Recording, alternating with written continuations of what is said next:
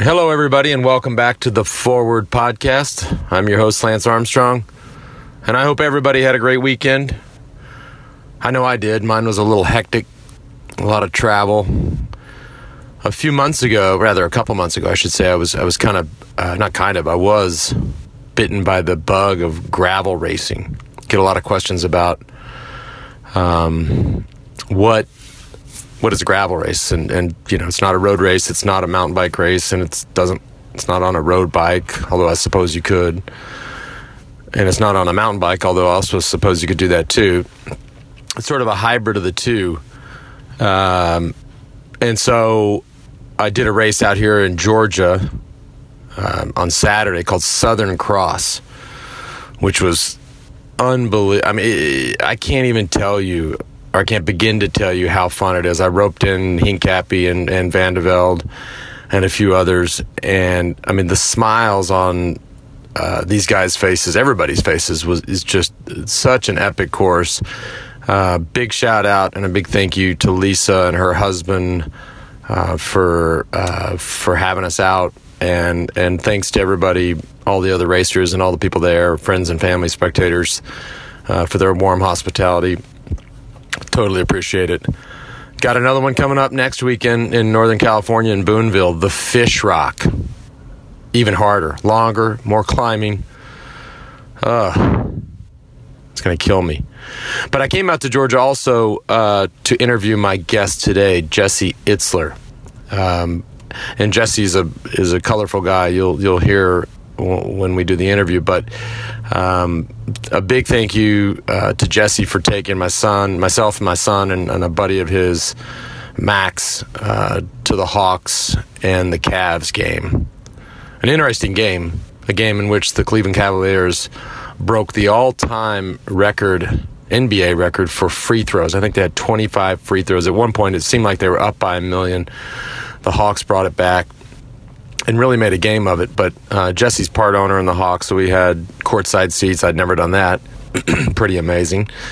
And so thank you to Jesse, and thanks for hosting us. And then I shouldn't forget, after the game, Jesse arranged a meet and greet and a photo for my son and his friend with LeBron James, the King James. So a big shout out to LeBron for being super cool to my kid and his buddy. Those memories, you know, they never forget. And immediately up on Snapchat, Instagram, all of the channels that you can imagine. So my guest this week, Jesse, is somebody that I've known for probably 10 years. Jesse was, well, we talk a lot about it, but he started out as kind of he started out as a rapper in a world where he was kind of one of the only white rappers. But he's made himself, or he's turned into really a serial entrepreneur. We met a decade ago at a ride in Ohio called Pelotonia, which my friend Doug Ullman, who ran Livestrong forever, is now running. Jesse was the MC 10 years ago, and so we've remained friends. He's gone on to do amazing things. He started and built and sold Marquis Jet. Was involved in Zico Coconut Water. He's married to an amazing lady, Sarah Blakely, who started Spanx.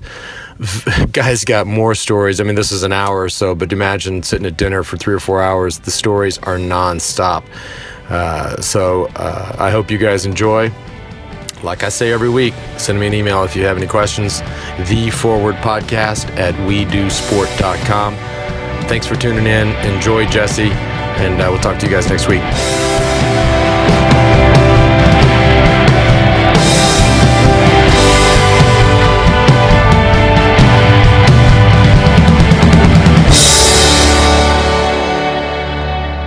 All right, here we are with Jesse Itzler, otherwise used to be known as Jesse James. Yes. And so we are. I like to set the vibe for the scene for the listeners. So we're here at your place in Atlanta. Mm-hmm. I was here.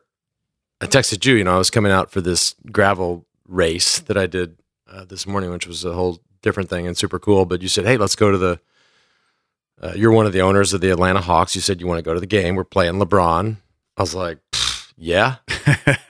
And so last night we go to the game. I'd never sat courtside. Yep. That was so sick. It was great. It was great. I'm glad you got a chance to experience it, just to see it up close is a different look. Yeah. Well, yeah, I mean, from watching, for the listener, I mean, from watching on TV, right? So it's it feels like you're at 20,000 feet. Right. And all of a sudden you're like staring at these dudes like size 20s. You're like, whoa, what? Lance, for the listener also, Lance kept saying to me, I hope they catch all these passes. You were scared you're going to get hit in the face with a pass. These guys, the passes amongst themselves, if somebody just doesn't catch one and it clocks you right in the head, I mean, you're done. You're done. But I felt pretty comfortable that, one of us could deflect if we had to. And we were at a game where the Cavs, so LeBron and company, Kyrie Irving, set the all-time NBA record for three-pointers in a game. It was 25 three-pointers. Yeah, unfortunately against us, but right. Yes. As an owner, you were sitting there, I mean, they just couldn't miss. No, it was just like unbelievable. dropping. Yeah, it was unbelievable. But they almost made a game of it.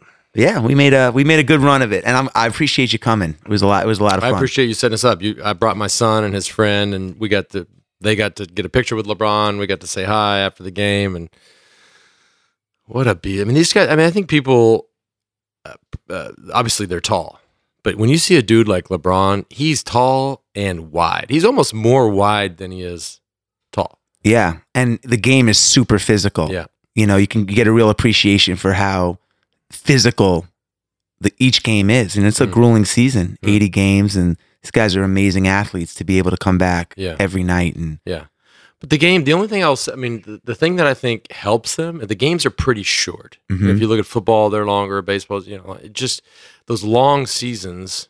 Even something like NASCAR, which is a super long season. The races or the events are so long. Like these guys can get sort of in and out, and they can go sit on the bench for a minute. So that kind of saves them. That's the only way. Otherwise, there'd be no way they could play that long of a season. Yeah. No, it's true.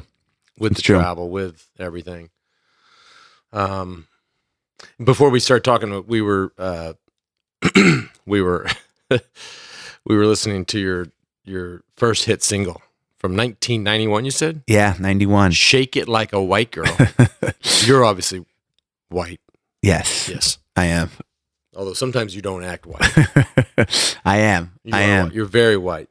But so you're a kid that grows up in New York City, and I'm sure there was a bunch of you that rapped on the street corner or rapped on the street or to your at parties or at school or whatever.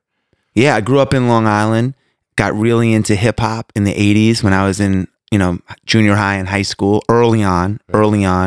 Went to all the roller skating rinks and all the places where, hip hop was evolving from, and got really into it. And when I was in college and MTV started kicking in and videos started appearing and dollars started flowing, all my fraternity brothers and all my friends were writing resumes. Mm-hmm. And I'm like, man, I want to go into the music business. I'm not writing a resume. This is my A plan. A song. I'm writing a song. I'm writing a demo is my resume. Yeah. And there was no B plan. That was it. I made a bet with my roommate in college that I would be on the Arsenio Hall show in a year, right when we graduated. And for those at home listening who are too young to know, I mean, that was like kind of up there with the Tonight Show. Yeah, that was the late night show of my era. Yeah. And that was my goal. Like that was it. I just wanted to have a record out. I didn't care about how much money I made. All I wanted was a video and to get onto Arsenio Hall. Mm-hmm. And it worked. I didn't get on Arsenio, but I got the video. Yeah. You got, I mean, Shake It Like a White Girl was a top, whatever would you say, a top? Yeah, top 100 song, and signed to a record company called Delicious Mama. Like, were you able to go out and come on? I did. I had a little tour bus. No way. Oh yeah. I did my album was mostly I called it frat rap. So I wrote it when I was in college. I was in a fraternity. So I did a fraternity tour right when it came out, all the Big Ten schools and all the fraternities and sororities. And that was like a built-in audience for me. Right. And can we talk about some of those nights? Probably. I don't know. With the wife, I don't know what the ratings kids, would be. Yeah. Just a level down. We probably shouldn't tonight. Yeah. Talk about it later. You mean talk about it later? I would love to. I would love to. Oh my god! So you're just cruising like it, yeah. So, but you never went out with like Run DMC or In those days, all the tours, like a lot of the acts weren't big enough to hold to fill an arena themselves. So you would get on a bill that could be like 10 to 12 artists, and you would do 2 or 3 songs until the headliner came out. So I did go on a lot of those tours, and I was just telling a story that the other day that here in Atlanta, my first show ever was at the Georgia Dome, and they bust in 30,000 inner city kids for this concert they called the Increase the Peace concert. And they were having black artists and white artists perform in this like community bonding event. And the day before the concert, Vanilla Ice canceled. So they volunteered me as the white artist. So when I showed up at the Georgia Dome, like the place was insanely unruly. There's fist fights and brawls, and these kids are going crazy, and the police are all over the venue, and the kids, because Vanilla Ice canceled, or just because like they brought in all these inner city kids, and they were just like, it was just a tough crowd. About that part. Yeah, and they booed everybody off the stage. So LL Cool J was the lead off guy, and they in his prime, and they booed him off, and I'm sitting up. It was like black guy, white guy. They mixed the roster. So I'm in the green room, about to go on next. They're booing LL Cool J off, and I'm going to sing my song, Shake It Like a White Girl. So I walk, first I called my mother from the green room, and I'm like, I got a really big problem. She was like, sweetie, just be yourself, and I'm like, it doesn't work that way. And they announced me, and as I come onto the stage, the kids are like pissed that I'm an artist, that I'm even like on the stage, like really pissed, like about to throw stuff at me. So I had some free t-shirts, and I'm like, does this section on my left want some t-shirts? And they went crazy, and I threw them out.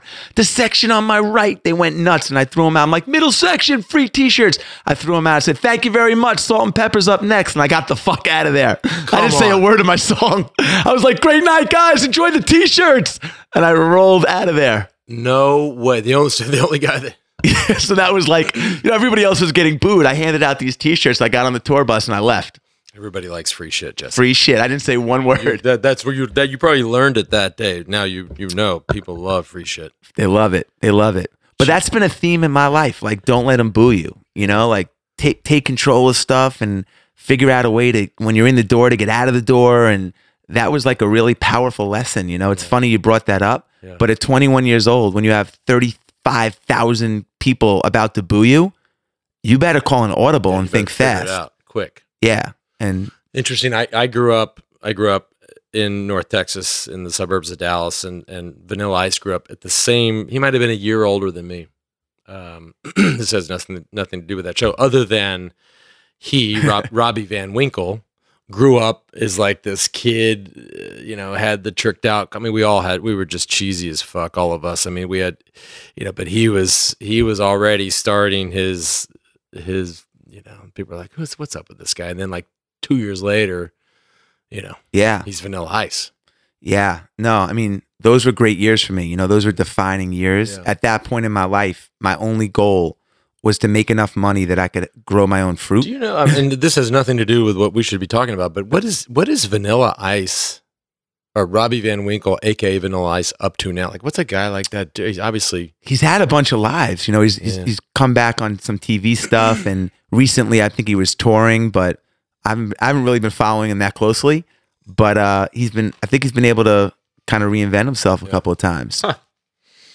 There you go. So for everybody listening, when you know you're about to get booed off something, just start giving away free shit, throwing t-shirts, or have a plan, have a backup plan, toothbrushes, throwing whatever. It works. Yeah. And this rap thing, you told me once about this, because you obviously love hip hop and rap, and you had your idols in that scene. And I don't remember when it was, a year or two or a few years ago, you asked all of them to come. Maybe they were already in Atlanta for something, but you invited them over to the house. You just wanted to have a summit. Felt like a summit the way you described it. Yeah. Well, what happened was I was at a dinner party with my wife, and the host of the party asked everybody. We're going to get into your wife. This is okay. Amazing. Yeah. All right. But the host of the party asked everybody to go around and name 3 people that were alive that they wanted to have dinner with. And all the guests gave you the obvious ones, Oprah, Clinton, Obama, this one, Buffett. But when it came to me, all 3 of mine truly were rappers, because these 3 guys changed the trajectory of my life when I was 15 years old, and I wanted to meet them. So right after the dinner, I'm like, you know what? I invited the 10 most influential artists in my life to my house for dinner. I only knew 2 of them, and they all came. And what was interesting about it was... But by getting the 2, so the 2 you knew, you got. I got them. Did you ask them to reach out? I said, I want to put a word in. Yeah, I said, look, I want to get the guys together. I'll fly everybody in. And what was so interesting about it is, and these are the biggest acts in the 80s in hip hop: Rakim, Big Daddy Kane, Kool Moe Dee, Dana Dane. I mean, all these pioneers of hip hop. And a lot of them hadn't been in the same room since like 85, 86. So for them, it was a real treat. And for me, it was just amazing, like the conversations and the love and the appreciation. And I learned a lot. I got a lot of really big life lessons from that one dinner. Wow. And yeah, it was amazing. It was amazing. Yeah. And you're the thing, and we're going to get into this over the hour here. The reason, which is just so crazy, the reason you're able to hold that summit or have that dream dinner of yours is not because you did Shake It Like a White Girl and those kids didn't boo you. I mean, you've had this crazy life and this crazy career where it's a white kid rapper to, just the entrepreneurial stuff, which most people would say or would call the Midas touch, right? We're going to get into some of these successes. We talked earlier about potentially, or, obviously along the way there are these failures, but to go from a white rapper to the aviation business, to coconut water, to writing bestsellers, to, I mean, dude. I'm an adrenaline junkie, like you. I love newness. I love challenges. Yeah. And I'm driven by starting new things and just seeing, I like being the underdog. And I've always gotten into ventures where I've had no prior experience, didn't know what in the world I was doing or getting myself into, and trying to figure it out. Yeah. And that's always kind of been my MO. Yeah. It's always been a harder route, What was the first, so when you decide, or, you figure out you're not going to get on Arsenio, you're not going to, play at the Grammys. And you start to say, okay, I'm going to be an entrepreneur. I'm going to be a businessman. I'm going to go out and create an actual business. Yep. Well, I knew early on I never wanted to have a resume. I never wanted to work for anybody. Right. I was starting to say earlier, like my only goal growing up was to have enough money that I could buy a fruit tree, like grow my own fruit. Like if I did that, to me, I made it. I love fruit. I love fruit. We all know you love fruit. And then my second goal was to have a swimming pool. Like if I didn't have to like go to a public pool, I could have my own pool. And then those things started growing. But my first, so after my rap career didn't work out the way I thought it would, I didn't get picked up for a second album. I moved back to New York, and I love sports. I love basketball, obviously, and music. And I wrote a theme song for the New York Knicks. They paid me $4,000 in '92. It's called Go New York Go. It cost me $4,800 to do the song. After I paid my lawyer and the singer and the studio, I lost $800 on the project, which is not a good business model. But every team that came into Madison Square Garden was like, why don't we have a song like this? Like, we don't have a rally song. Right. And I'm like, wow, man, this is my own lane. No one's in this lane. I love being different, and I'm like, this is different. So I created this category of sports music, and that was my first real foot into the world of being an entrepreneur, because I was blazing a road that didn't exist, right. Which is really what is being an entrepreneur, right? Taking a risk, starting something that's not out there. Yep. No one, and I'm like, man, if I can get my costs down, $4,000 a team, there's 100 professional sports teams, yep. I can make a couple $100,000 here. And that's what I did for a year. Do they still play the song? They do. Come on. 5 years later. No way. They still play that song. Yeah. Which is nuts. And that was called Alphabet City Sports Records. It's called Alphabet City Sports Records. Was the first song that we did, and did just made a run at doing these little niche sports songs, and no one else was in that world. We were the only company to call on. How crazy is it that you're sitting there? They pay you $4,000 to write the song that they still play today. Granted, and it cost you $4,800 to make it. You're going, shit, I just lost $800.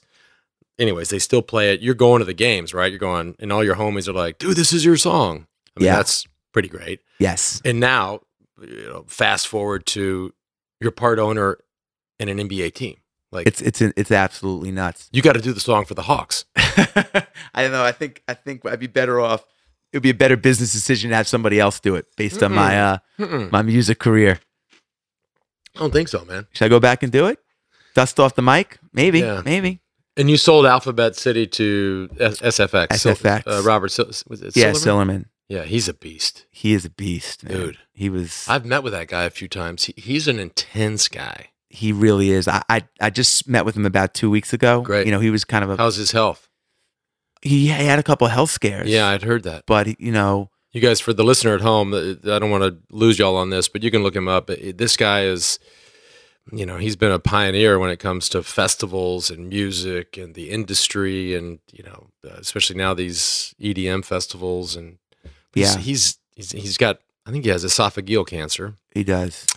Which is one of these cancers where it ain't like, oh, I got prostate cancer and nobody knows. Like when somebody has cancer of the esophagus, everybody knows. Yeah. Because of the voice and the device. But man, the guy is intense. He is. And when we sold the company to him, it was less about the money and this and that. It was about him. You want to be next to a guy like that when you're young. Yeah. I just figured, how much could we learn from a guy like this? 28 years old. He bought our company when I was 28 years old. And he also, just the way the world works, he had a timeshare on a private jet. And I was a guest with my partner on his private jet. And by the time we landed after that first flight, we were like, we got to figure out a way to fly private more often. And that was the genesis of our next company. That's the most addictive drug in the world. Yeah. And that was it. And when you say you guys and you and Kenny D's been on this podcast. Yeah. But when y'all sell it to still, I mean, you made money on the deal or you just got out of the deal? We did. So the way the deal was structured was we got cash in stock. It was a public company up front. Right. And then we had an earnout. So if we were to generate a certain amount of EBITDA profit over the next 2-3 years, we would get a bonus, like an earnout. Right. So with a good multiple on it, earn $1 million, I'll pay you $5 million. Right. Because he was a public company and the street was paying him 10 times his EBITDA. Yeah. So he would gladly pay us $5 million. So we just worked like crazy to hit those bonuses. We're like, man, we got to get these. And bonuses. Are you thinking, dude, I'm set? Or are you thinking, okay, this isn't, I'm not set. I got to go do the next thing. I've always been a check the box and move on guy, as you are, right? You do a race, you check it, you don't dwell on it, you go on. And, I celebrated it big for short term. And then it was like, all right, what's next? Like, how do I build my life resume? What's next? Because you either got bored or knew you'd get bored, or you were just like, what's next? What's next? Because that's how I'm wired. Right. And I'm just like, I've always been, what more can I do? Yeah. And I get bored easily. Right. Have you? So you've been bored. I was just gonna say, have you ever been like truly, totally bored? Because I have. I'm looking for that. Yeah. I don't spend enough time with myself, and I'm looking for that. We're gonna get into that. You're gonna spend some time with yourself pretty soon. I sure am. So from there, then it's Marquis Jet, which for those because you mentioned Silverman and you mentioned he had a timeshare on a private jet, which is it's like exactly the way it sounds, a timeshare. If you had a house or a condo or an apartment in Mexico, a lot of times they sell timeshares, so you get 5 weeks a year, or you get that's they do the same thing for private planes, right? So came along NetJets and FlexJet and all these people that were selling. People didn't want to buy an entire plane, so they'd think, okay, I'll buy 50 hours, or I'll buy 100 hours, or whatever my needs are, which was the next step beyond owning your own plane, right? And I'm not trying to, and for the listener, because this is weird for most people know that's the way I used to always fly. Yep. I flew timeshare fractional, we call it, and then I owned a plane, and then everything happened, and that's all gone. And now I sit with 200 other people every time I fly, and it's all good, right? But so I'm not trying to talk about a snooty subject here, but this was your world, which is just so compelling. So you either owned the plane, you owned a part of the, a chunk of the plane, right? You guys took it a step further with no money up front. We did. We sold. And the first person to ever say, well, let's do this. Right. People must have thought you're crazy. They thought we were crazy. I thought we were crazy. I remember looking at Kenny, my partner, and I'm like, how many of these timeshares do you think we can sell? We were selling 25-hour jet cards.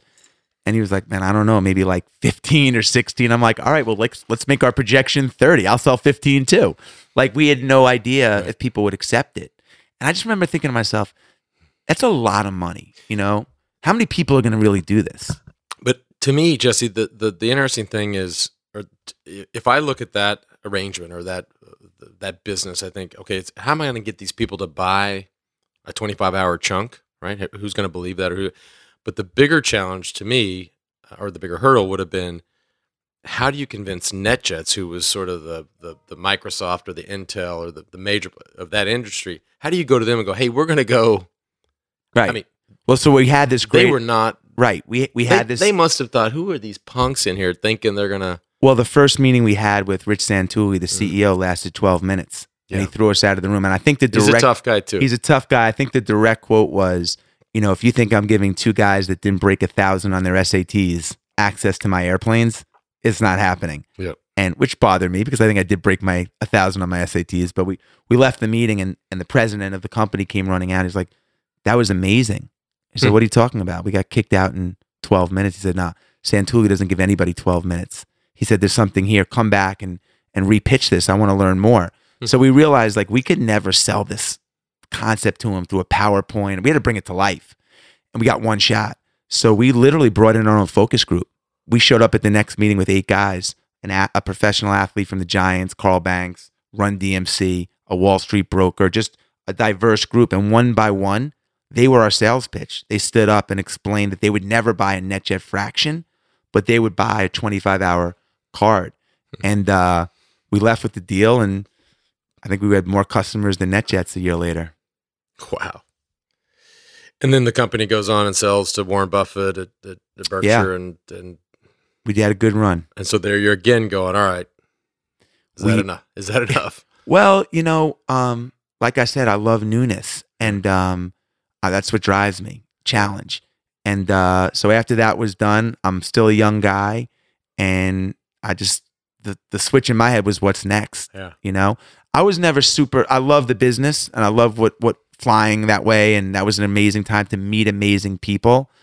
But it wasn't my life calling, you know, still don't know what my life calling is, but it wasn't what I what I thought I would be in 20 or 30 years down the road. Yeah. Yeah. And so then where does, I mean, I have to admit, I'm probably bullshitting here, but I don't think I've ever had a sip of coconut water.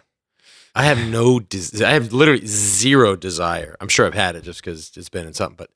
So neither did I. Yeah. I was training for a 100-mile run. I decided I wanted to raise money for charity, and I decided I wanted to do it differently than, you know, throw a golf outing or a dinner or something like this.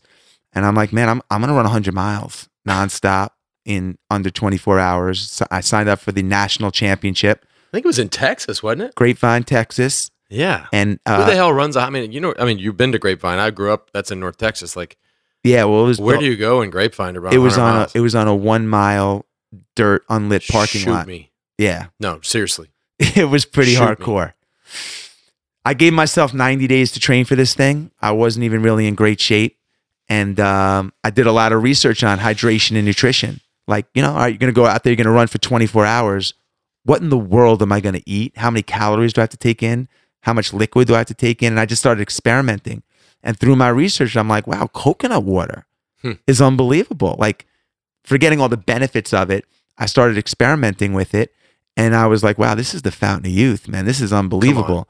And when I finished this race, being the human guinea pig for consumption, I was like, this is going to be the next big trend. You know, pomegranate juice or pomegranate, the category started exploding. And prior to that, orange juice. And every year, couple of years, is something new in beverage. I'm like, it's going to be coconut water. So I spent a year. I went to Jamaica, Brazil. I traveled the world trying to figure out how to import coconut water. And I think the under 1,000 on my SAT kicked in. And I'm like, this is past my learning curve. I can't crack this code. I'm a marketer. Right. So I partnered with a company called Zico that was doing about $3 million in sales, which is zero in beverage. And 3 million is nothing. Right. And we blazed that category and we sold it to Coke 2 years later. But you're forgetting the part where you actually ran the New York City Marathon dressed up as a Zico coconut bottle. I did. Coconut water Human bottle. Tetra Pak. Human Tetra Pak. And that was a hard day. I think my shoulders just came back down to like the regular position years later. That was a hard day. But what's so funny about that is Gatorade paid $1 bazillion to sponsor the New York Marathon. Right. I ran the New York Marathon as a Zico Tetra Pak, as a bottle, and got more publicity than Gatorade. What year was that? That was in 2011. Right. So so that's not that long ago. No. But it is a long time ago when you consider, and you're a big fan of this, when you consider from 2011 to 2017, if you did that at this year's New York City Marathon and you were streaming it live on Facebook and on Instagram and on YouTube, whatever the channel you want to use, I mean, it would be fucking massive. It would. Like, check this dude out running. It'd be like, I mean, you could be the guy that juggles for the marathon. I would watch that. Man, or the guy that runs backwards, or the guy that holds an egg with a spoon. Like that's so true. I'm glad I don't have to run it this year again. But yeah, you're right. It's a new world. Yeah. But back then, you had to be scrappy. I mean, it was a bar fight.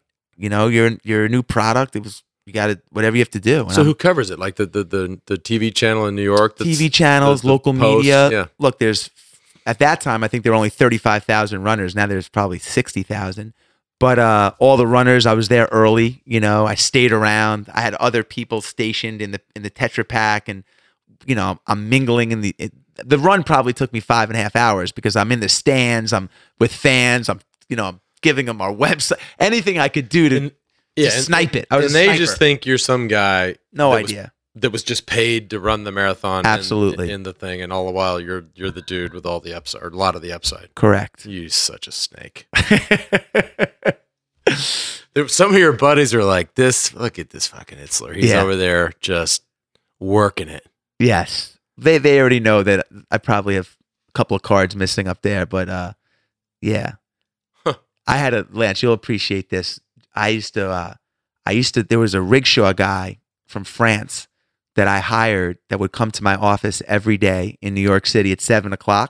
Then he would get on the back of the rickshaw, and I would take the bike around Central Park to my house, and that was my workout. It was like, because I couldn't deal with the traffic.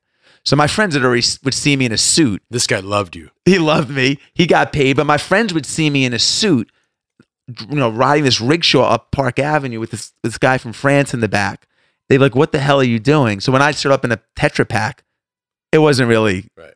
It's like, all right, I get it. That's a shtick. It's a shtick. So what didn't work? Right. I mean, we've actually never even talked about this, so I'm super curious to know what the hell you're going to say. But before we went on, you were like, because it's easy to sit here and look at all these things, right, and look at where you are today. But then I had John Paul DeJory on the other day, who was, he seemingly has the Midas touch, which is whether it's Paul Mitchell, whether it's Patron, whether it's absolutely, yeah. But along the way, there's a ton of stuff that you're like, just total strikeouts. Yeah. I mean, I have strikeouts every day, but I've had some big ones, and those are the real valuable ones, but they still sting. So it's funny you mentioned LeBron. I started a company with LeBron a couple of years ago called Sheets. And what Sheets were, they were basically an oral dissolvable strip, like a Listerine strip that goes on your tongue, but they were infused with caffeine. So when Red Bull was when 5 Hour Energy was selling 10 million 2.5 bottles a week, energy was the hottest thing on every shelf. We thought we had a better mousetrap. We created this dissolvable strip. You put it on your tongue. It bypasses your digestive tract, and you're infused with caffeine. How much instantly?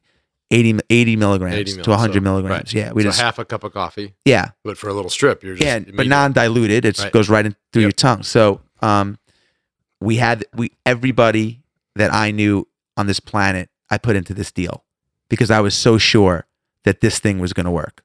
We had LeBron. We had LeBron. We had a lot of athletes. We had money. We were on TV, commercials. We were in 40,000 stores when we launched. Like, no consumer product, I don't think ever has been in 40,000 doors when they launched. So the first week sales come in, and got back, billboards up, commercials running with Bron, with others. Sales are through the roof. And I'm like, man, this is Snapchat. This is Facebook. Like this is a big one. And then the next week the numbers come in and they are fucking through the roof. I'm still taking money, and I'm like calling my college roommates. I'm like, guys, I know you've got some savings for that you don't want to dip into, but this one you gotta do. Yeah, this one you gotta do. Yeah. And then the third week the numbers come out, and more stores are on board. Now we're in 50,000 doors. I mean, everywhere you look. And I can't even get my arms around this thing. And then the next week, right down the gutter, because, you can have a celebrity, you can have advertising dollars, you can be all over the place. But if you don't have an amazing product, that stuff will drive people to try it once. Right. But if you don't have an amazing product that people want to share with each other and talk about at a dinner party and keep buying and incorporate into habit, it's not going to work. And we broke a cardinal rule, man. We rushed the product because the category was hot. We wanted to get on the shelves quickly. Caffeine is really hard to is really bitter. It's hard to mask the taste of pure caffeine. Yeah. So have you ever chewed up a Vibrant? I have not. It's a tough one to swallow. Yeah. So this was a little bit. I have. But okay. Well, the taste profile here wasn't. It's nasty. Yeah, it wasn't what it should have been, and we were so cocky that we didn't start slowly and respect the process, because the process in this country to launch a brand, it's really 8 years, kind of rule of thumb. I mean, you can get lucky, but on average, Zico took from the start, the day the founder walked in and said, "I'm in the coconut water business," to the time Coca-Cola bought it. 8 years. It takes time. There's no magic pill. And we tried to do a shortcut. There's no shortcuts in this world. Yeah. And, I have stories like that, and they're painful. They're still painful to look at people in the face and say, I'm so, you lose people money, you lose yourself money. It's like, okay, shame on me. I'm foolish. Damn. You lose your best friend money or your brother or whoever. Yeah, who wasn't in the Zico deal or the Marquis Jet deal or the that's right. Any other deals? They're like, yo, man, the one you guaranteed. Yeah, I made a lot of people money, and all of that isn't worth losing people money. So those things suck. It went to zero. I mean, it's pretty much went to zero. Yeah. Yeah. And I still love the idea. Right. That was my question. Is it so? You have these ideas, which are either successes or failures or somewhere in between. And some of them just deserve to be a failure, right? So, but some of them you must look at, and there could be other examples where you're like, no, that was a good idea. Like that should have worked. I scratch my head all the time. Like, were we in the right space first? Should have been a sleep device rather than energy? Because I love the Listerine strip as a delivery mechanism, right? For energy, melatonin for sleep or whatever. We went into the hottest category.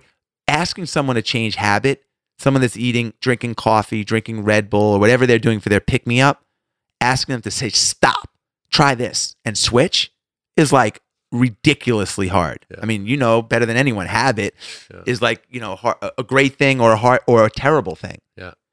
And so we just started too big. We thought, wow, we've had some success. Here we go again. Yeah. And like that's not each journey is its own journey. Yeah. Yeah, LeBron last night. He seemed a little pissed off at you. Is it because of the sheets? No. Listen, the good thing about it is, we were very honest throughout the process with the whole thing, and we knew, like anything else, when you start something, this is the pitch. It's going to be a monster or it's going to be nothing. We we all take big swings, and this was from day one. That's the one thing I feel good about. Right. It's very honest. This is going to be Snapchat. Or this is going to fizzle. Yeah. Snapchat just goes public. The valuation now, I think the initial valuation was $24 billion, but the stock went up, I think 20% on day one. Yeah. I mean, here's a guy, I don't even remember the kid's name. He's in his early 20s. He starts this social media channel, right, which is what it is. And I think 2 years ago, Zuckerberg says, all right, I'll give you, and all our kids were on Snapchat. Right. It's like, whatever. Zuckerberg says, I'll give you $2 billion. Or he says, I want to come down and offer you $2 billion for a kid who's like 21 or 22. He says, don't even get on the plane. Right. Don't even leave your office. That's amazing. That's the balls that it took for that kid to go, don't even take to do whatever you want to do. Do not come down here. Yeah. And now, it's crazy. And I don't think they've made any money yet, right? They're not profitable. I don't believe they're profitable yet. But he's profitable. He's profitable. He now has $4 or $5 billion. Yeah. Which is twice think about that. It's good. There was one of the initial, and we're getting off subject, so we'll wrap that up. But the first money they took was a small VC firm. I read this the other day in the New York Times. They put in, I want to say they put in like $425,000. It's $1 billion now. There's a bunch of stories like that. Well, Uber, yeah, Snapchat, Facebook. Yeah. I mean, but Uber too, which is just absurd. But just like my sheet story, for all those, there's 20, 30 that just didn't work out too. You hear about these successes, and it's a little bit of false gold, right? I mean, because people think that, oh wow, this is the next thing, and put their life savings into stuff, and everything comes with great risk. Yeah. Yeah. Let's talk about these books. I didn't realize it until you told me yesterday before the game. You sent me Living with a Seal. Yep. Which I have to confess, I don't read books, so I didn't. I got a couple chapters in, but all good. Thing blew up, and Yep. you did a great job sort of telling that story about the story you were going to tell, which is what you do. Mm-hmm. But I didn't realize till yesterday that that's a 5-book series. It is. So, but you can tell me about the series, but I got to hear about living 30 or whatever days it was with like one of the gnarliest Navy SEALs that you basically say, dude, whatever you want to do at any hour of the day, just come get me. Yep. You're fucking crazy. So, because when you say that to somebody, they just licking their chops. They if you said, look, let's make it really hard, and I'm free from they already lick their chops. I'm gonna torture this rich guy. Yeah. And then if you say any hour, I mean, dude, that is a wet dream for a guy like that. It is. You're crazy. This wasn't planned. I was at a relay race I was doing with 5 friends in San Diego. It was a 24-hour race.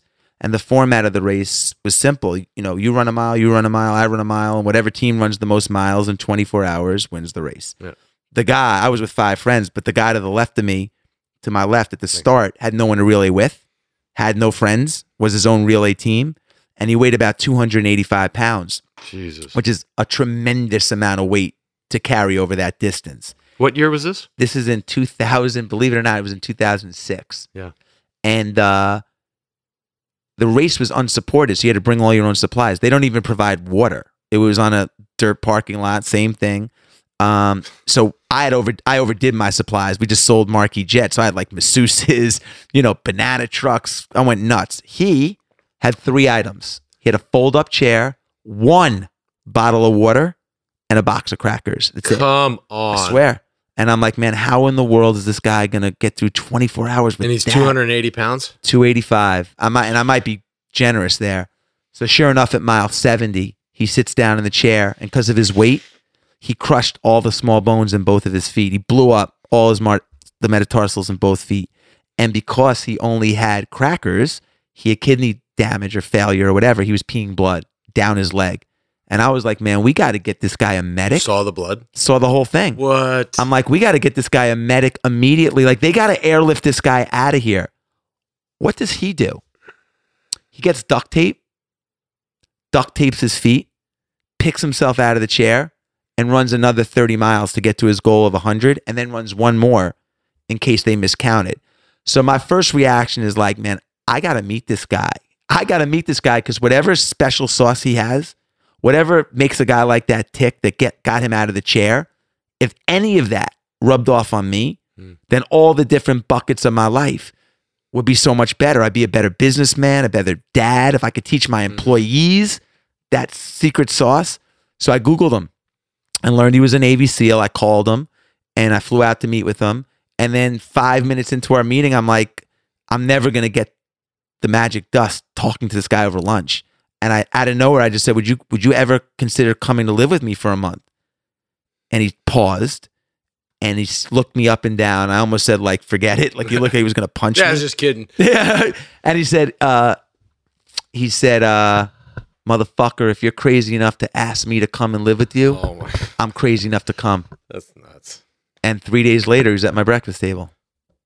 And that started our journey. There was no book plan. There wasn't like, and the only rule of thumb there was, he said, you got to do everything I say or I'm leaving. And at that point in my life, I was in a great spot. I was married. I still am. I had a son. Now I have 4 kids, but I was in a routine. And like probably a lot of the listeners, even like you, Lance, my routine was get up, work out, go to work, come home, dinner, family, TV, repeat. Yep. And for a lot of people, routines are amazing. And for me, I thought I was operating at a high level, sold some businesses, but routines can also be a rut. And I was just doing the same shit every day. I wasn't getting better. And I felt it. I was like, I can't get out of this routine. It's so comfortable. It's working. But like the days of my life are shortening. Like I'm 48 now. The average American lives to be 78.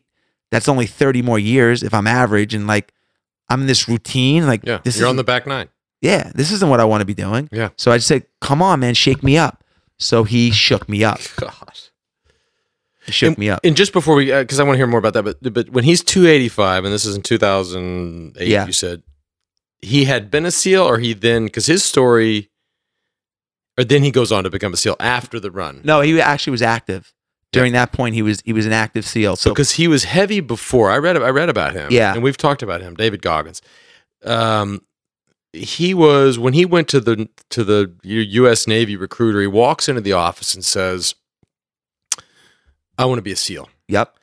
And the recruiter looks at him, and I don't know what he was, say he was 250. Mm-hmm. At the time, the guy says, you're 100 pounds overweight.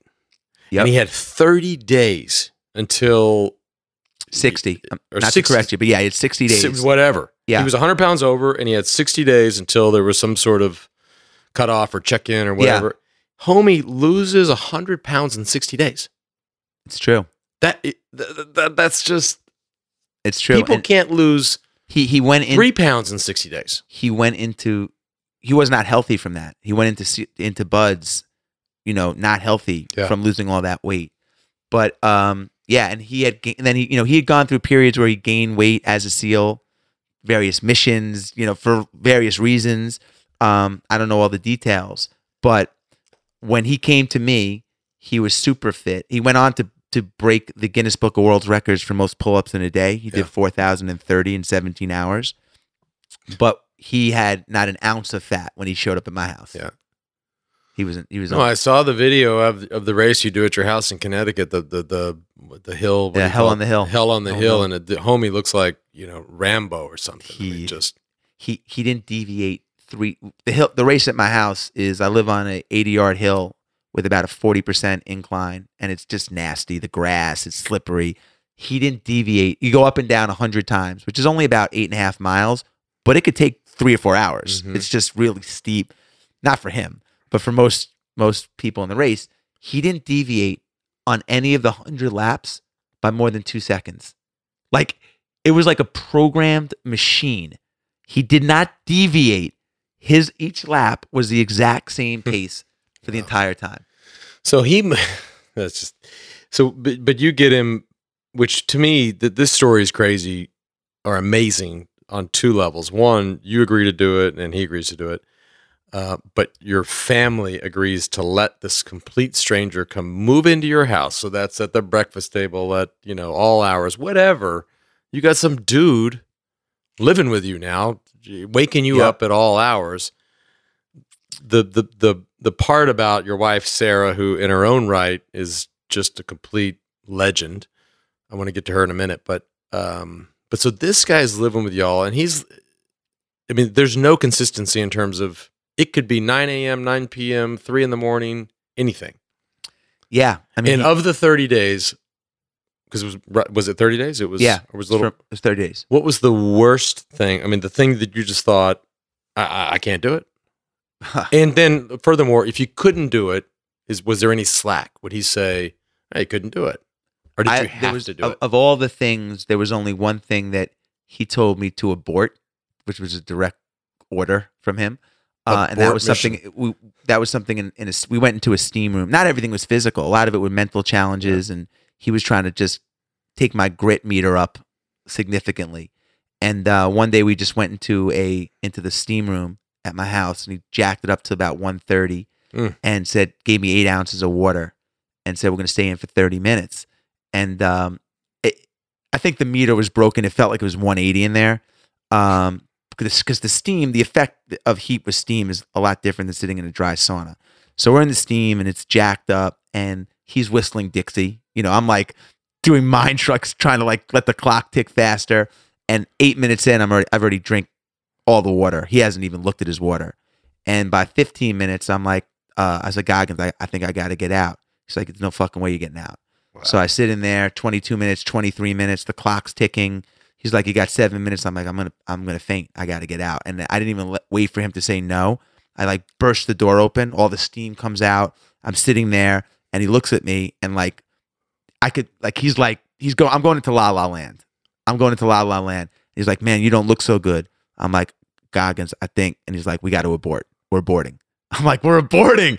We're aborting. Love it. Which I loved it. And so that was one. But I lived on a lake. He took a boulder. The lake was frozen.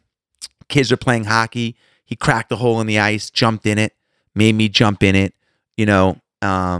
We were running. We did something called the 4-4-48. So every 4 hours, we would run 4 miles for 48 hours, which really messes. I think it's a double marathon, but it really, or maybe it's a marathon. Wait a minute. Is that a thing? The 4-4-48? We just made it up. Okay. We just made it up. I don't like any of that.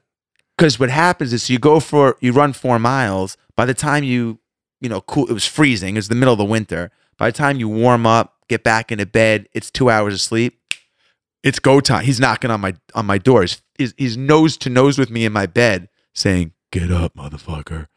And that's what we did. So we were doing all this stuff, and you paddleboard. Did you stand up paddleboard around the Manhattan, or that was separately? I did a paddleboard race independent of the Steel Experience, which is also crazy, not fun. Yeah. And so what if you because you're you, right? And Sarah's Sarah, and you guys are in your world there. What if you had a gala that you had to go to, or a charity thing, or dinner with friends? I mean, you must be sitting at, like, if it's me, I'm sitting at dinner with my friends going, all right, what red wine are we going to drink, and how much are we going to drink, and how good a time we're going to have? And he came he shadowed me everywhere I went, every business trip, every meal, everything, everywhere I went, he went with me. And I never felt safer, I can tell you that. Yeah. And I think those kind of events were really uncomfortable for him. Yeah. I bet. Yeah. Really uncomfortable for him. Who's this dude? When you do as much as he's done, you look at people a little, probably, I don't want to put words in his head, but I'm sure people appear weak. Here we are. His definition of life is just a lot different of those that people I was, at dinner parties with. Yep. So it was uncomfortable for him. That's a whole new setting. But, I remember, I'll just share one story that happened. It's in the book, but I was here at this house in Atlanta, and visually you can see, Lance, I have some hedges in the front of the house, and two guys, kind of skinheady. They were they had no hair, and they had tattoos, smelled the pot, jumped over the hedges, and they asked, Right here. They came right up to my door, and they said, hey, can I talk to the homeowner? They wanted to see if anybody else was home. And I happened to be outside. I'm like, you guys want to talk to the homeowner? I don't live here. I'm happy to go get him. They're like, well, is someone home? I said, let me go get the homeowner. So I went inside, and I said, Goggins, man, we got a situation. He looked out the window. Now, this is a guy that grew up 20 miles from where the Klan was headquartered, African-American guy who had a really tough childhood and a lot of exposure to hatred and stuff like this. He sees these guys. It was like his Super Bowl. He was drinking a smoothie in the kitchen. He I had the visual in my head. He just slowly finishes the smoothie, puts it down, and he looks me dead in the eye and he goes, showtime. Oh. And And he went out, and then so he's playing the role of the homeowner, quote unquote homeowner. Yeah, I own the house, and I don't like people on my property. And then it just escalates. And they actually had left the property because I guess they sensed someone else was inside. Yeah, and so they had kind of like, for whatever reason, or maybe they caught a glimpse of him. And he came back and showed me a picture of the two guys on his iPhone. And he was like, are these, he wanted me to identify him, make sure it was a positive identification. And he showed me a picture like, the scene in Star Wars when Darth Vader lifts the guy up by the neck. It was like, and he's like, you don't have to worry about those guys. They will not. He had him like that? He had him like that. Around the neck. He didn't tell me, he didn't do anything physical to him, but this guy, he didn't have to. Wow. He has that look. And when that switch goes off, he's got some crazy eyes. I don't know what's up with those eyes. If he told me that he didn't want me on his property, I'd move 10 miles away. We'll be like, 10 miles away. I'm out, bro. I'm out of here. I'll go find another hedge to jump over. And, Correct. And, Correct. Fuck with somebody else. So it was 30 days of that kind of just always on. So, but was it to the point where he'd see, or were you just totally monked out for the month? I was monked out. Okay, so you were ready. You just figured he'd take you out to dinner, and yeah. I was so monked out that, when he left, I didn't do anything for 6 weeks. Yeah. So when he came to my house, I could do 22 push-ups. I'm not a strong guy. I could do 22 push-ups. When he left, I was doing 1,000 a day. So like he flipped up. Over the course of the day. Over the course of the day, but what he really showed me was that the limitations in my head were all self-imposed. Right. So he shattered.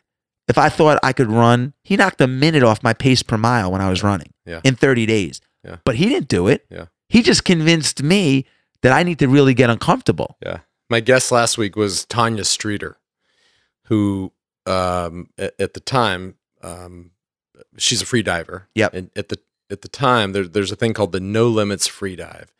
And she went down 525 feet on one breath with a sled, 525, almost 2 football fields. And that was the world record for women and men.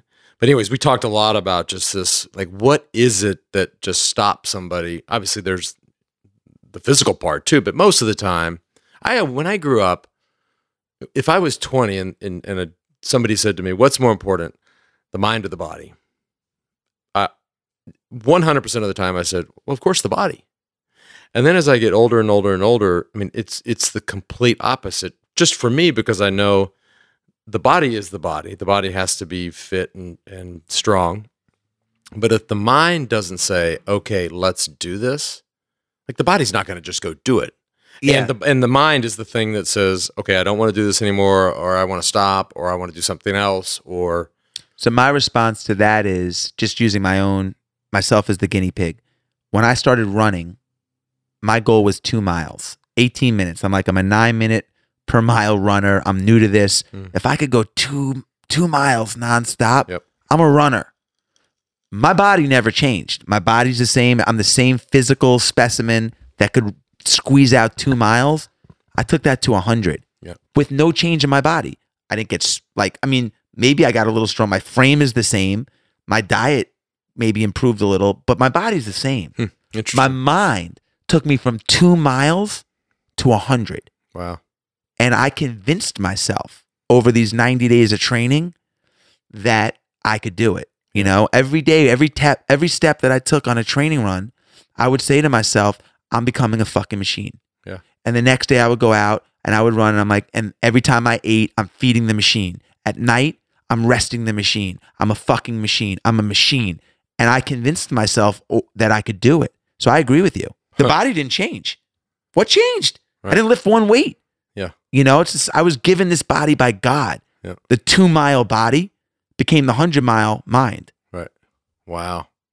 And so the book, then there's a whole series of these books. Yeah. So I found. So you have Living with a Seal, which was the first book, which was a huge hit. And then you got 4 more books you're going to do. Living with a. I'm actually leaving in a week to go live on a monastery. I'm living with a monk. So I'm going to live in some silence. And it's funny, you mentioned this earlier, getting to know myself and spending some alone time with myself. I'm in for some alone time. And look, it's one thing to read about inspiration, but it's another thing to live with it. I lived with it for 30 days and I learned so much. It changed me. It was transformational for me.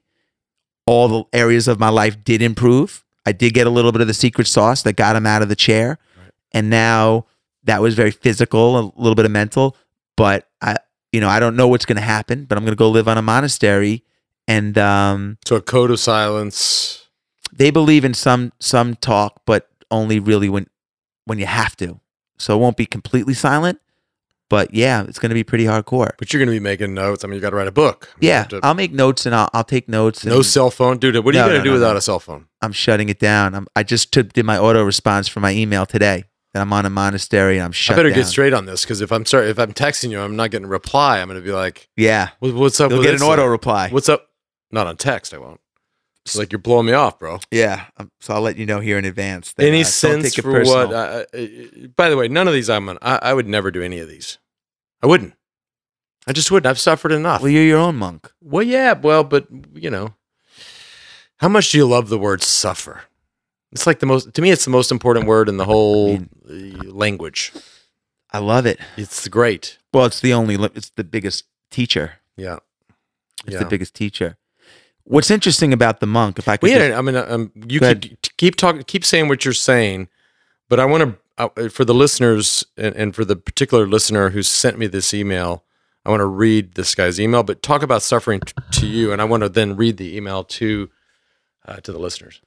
Well, suffering for me is just getting to understand me and my limitations, what I'm capable of. But for me, suffering, and usually that means physical stuff for me, but that can also apply to challenges at work or whatever, just putting yourself in uncomfortable situations is, there's a great quote, how you do anything is how you do everything. And it's what, so to me, when you go through suffering, when you go through pain, when the obstacles of life come at you, they're not as hard as they were the day before. And that's really what it's about for me, And just resets things. It resets things, and it's like you want to create an environment in your head that when things get hard, you don't quit. You keep going, and that's what suffering is for me. Yeah. How far can you take it? Yeah. Yeah. You take it. You take it pretty far, dude. I don't know. I'm trying to see where, how far I can take it, really. And what I love about the monk thing is, Lance, I just climbed Mount Washington. And when I climbed Mount Washington, I got to a point where we went halfway up the mountain. They stopped you, right? The weather was too bad. But we stayed in basically like an igloo that we created. And we were there for 15 hours on the mountain with no electricity, no phone, no communication, no anything. They have igloos? Well, we created an igloo. I mean, you had to stay warm. So you create this little, but when I was there time stopped. So my relationship with time, our relationship with time is something that a lot of people don't focus on. When you're on a mountain with no communication, I kept saying to my friend, what time is it? He's like, oh, it's 3:00. And then what I thought would be 4 hours later, I'd be like, well, what time is it now? He's like, it's 4:07. I'm like, what? Right. Today? Right. It's only an hour later. That's just like when you were in the sauna or whatever. You're like, it's only been a minute more? Right. But when you're focused, when you don't have all the arrows that come at you all the time, bills, elderly parents, all the stuff we get attacked with and obligations, when you are alone with yourself, you stretch out the days. Yeah. And all I want to do with 4 kids is stretch out my days. Right. Someone just asked me. Or when you're on the back nine. When I'm on the back nine, but I think you'll appreciate this. Yeah. The Lanceritas are kicking in. Perfect. Someone asked me recently what's in my Netflix catalog, like what I watch on Netflix. I said, well, it's funny. I was watching a lot of football. I was watching Michigan on Saturday, 3 hours, 2 games on Sunday, another 6 hours, Monday night football, Thursday night football. And I added it up. I'm like, man, I'm spending 20 hours a week on football. If I do live to 78, another 30 years on life, if I cut that out, I'm getting 36,000 hours of life back. So I pulled the plug and I captured in my head 36,000 free hours of life. So like we're talking about the monk and going to the monk. Right. I hope that my relationship with time gets clear. Yeah. That's kind of my goal. You're about to find out. I'm going to find out, man. So this fellow, the email that we got after, so 2 weeks ago, I did a podcast with a bunch of old teammates of mine, and it was a gnarly conversation, and we just gave it up and just went there, right? With all of the everything, right? With the good, the bad, the ugly. Yeah. So this guy Todd Wright sends me an email afterwards. He says, I enjoyed the podcast you taped with your old teammates just prior to the Old Pueblo 24-hour race. In particular, I found myself nodding in agreement with the conversation about suffering and adversity and its critical role in making us fuller and more realized people. I don't consider myself a particularly religious person, nor do I, but it did bring to mind a particular translation from the Bible that speaks to me. And I don't read the Bible. I'm not religious. But when I see stuff like this, I'm like, huh. So here's the line. It says, and it's from Romans 5:3-5. We rejoice in our sufferings, knowing that suffering produces endurance, and endurance produces character, and character produces hope, and hope does not disappoint us. I love that. I'm Holy like, cow. Maybe I am religious. That's I mean, I'm getting chill just reading it. That's First time I read it, I was like, what? I sent it out to like unbelievable. 100 people. I'm like, Yeah, I need check. that. Yes, I need that on my wall. right now. That's I'm gonna get amazing. the auto reply. But I mean, how great is that? Most people spend their whole life trying to avoid pain, and so much can be learned from course. pain. Yeah, yeah. That's an amazing, powerful Yeah. quote that I need that in my life. I just sent it to you. Thank you. It's in your inbox. I'm going to get the auto reply. I'm living with a monk. I'm sorry. I can't get back to you. I can't even talk. There's no Lanceritas here. What the fuck? Hilarious. No. I don't want to spend a lot of time on this because I've taken enough of your time. But your wife, okay? First of all, you're a good friend of mine, and I appreciate you coming on here. And I've met your wife once before, and we hung out at the game last night. Dude, she is an A++. And for the listener at home, this isn't like, Joni Itzler. This is Sarah Blakely. Yep. Who started Spanx, who Yep. in her own right is just, this is a girl. She was telling me the story last night about how she started Spanx. It's crazy. She has to come on here at some point and tell the story, but she starts this from literally zero on her idea, which was a seemingly stupid and crazy idea, but she was into it, has never taken an investment. She's built this thing up to, zillions and zillions in revenue. And she's just, and now tonight, I come back from the race today and she's running around the house with all the kids. I'm like, she's amazing. Yeah. Humble, amazing. Yeah. Brilliant. And I'm super lucky. And she lets some dude just like, the day you must have come home is like, oh, by the way, like if I, not to disregard, I'm like, my Anna, like Anna's is the fact that she's put up with my shit for so long is just a miracle. But if I came home and said, honey, I met this dude a long time ago, and then I got reconnected with him, and I'm going to have him come live with us for a month. She'd be like, no, no, I don't care what Vision Quest you need. Yeah. You guys can go. She'd be like, you guys can go hang out for a month. Yeah. She's amazing. She doesn't know about the monks. So when is this? No, I was downstairs. She's like, oh yeah, and do you know the story about your kids? Like, because you're going to shave your head. Yes. They didn't know that dude, I think I fucked everything up. I said to Sarah, oh, so the second book is about living with a monk. And she's like, it is? And I go, well, maybe it's an idea. And then I'm like, and he's going to shave his head. And like a couple of your kids are in the kitchen and they're like, wait, who's going to shave their head? I'm like, no, your dad's going to shave his head. And they're like, whoa, dad's going to shave his head? And it was like you just poured gasoline on a fire. They were fucking going crazy. They were running around the house looking for, where's dad? Where's dad? I'm like, I have a way. So sorry about that. Well, there's a madness to how I explain stuff to my wife. It has to be the right time, and it has to be, she's going to have to say it really fast. And while she's doing 9,000 things, and be like, I told you this last night. I should go get a hotel tonight. Probably. Kicked out, load up the gear. I'll load up my bag. Or shave your head. And I could just say, Lance talking about himself. I'm growing out the fro right now. I like it. Yeah. I like it's a little, 70s. New thing for me. Very 70s. Yeah.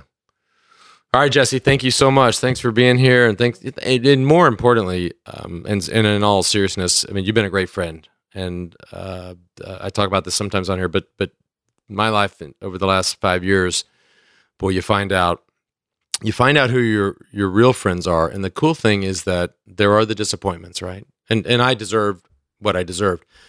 But none of us want to lose friends, right? And so a lot of friends, or what you thought were friends, disappoint you. And then you get these people they were around, were kind of, see them every now and again. All of a sudden they're like, yo, what's up? What are we doing? And those are the people you either lean out or you lean in. And, the fact that you've weathered this storm with me and just such a good homie. And well, you've friend. always been great to me, man. You've been a great friend and continue to be a good friend and always help me out, give me advice. And I look up to you. Yeah. So I appreciate you saying that, but it's completely mutual, man. Yeah. You've done a lot of great things. And, I hope people recognize what you've done, especially as it relates to cancer and some of the initiatives that you've done. And it's just amazing. Yeah. And on behalf of everybody that's benefited from that, thank you. Yeah, absolutely. Thanks, man. Cool, man.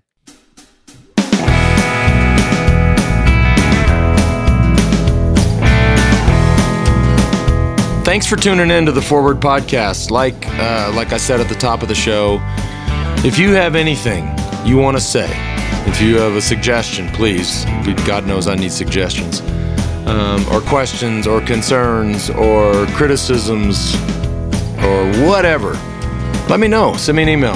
Send it to theforwardpodcast@wedosport.com. I know it's long. I know it's a little confusing. theforwardpodcast@wedo, WEDU, sport, singular.com. theforwardpodcast@wedosport.com.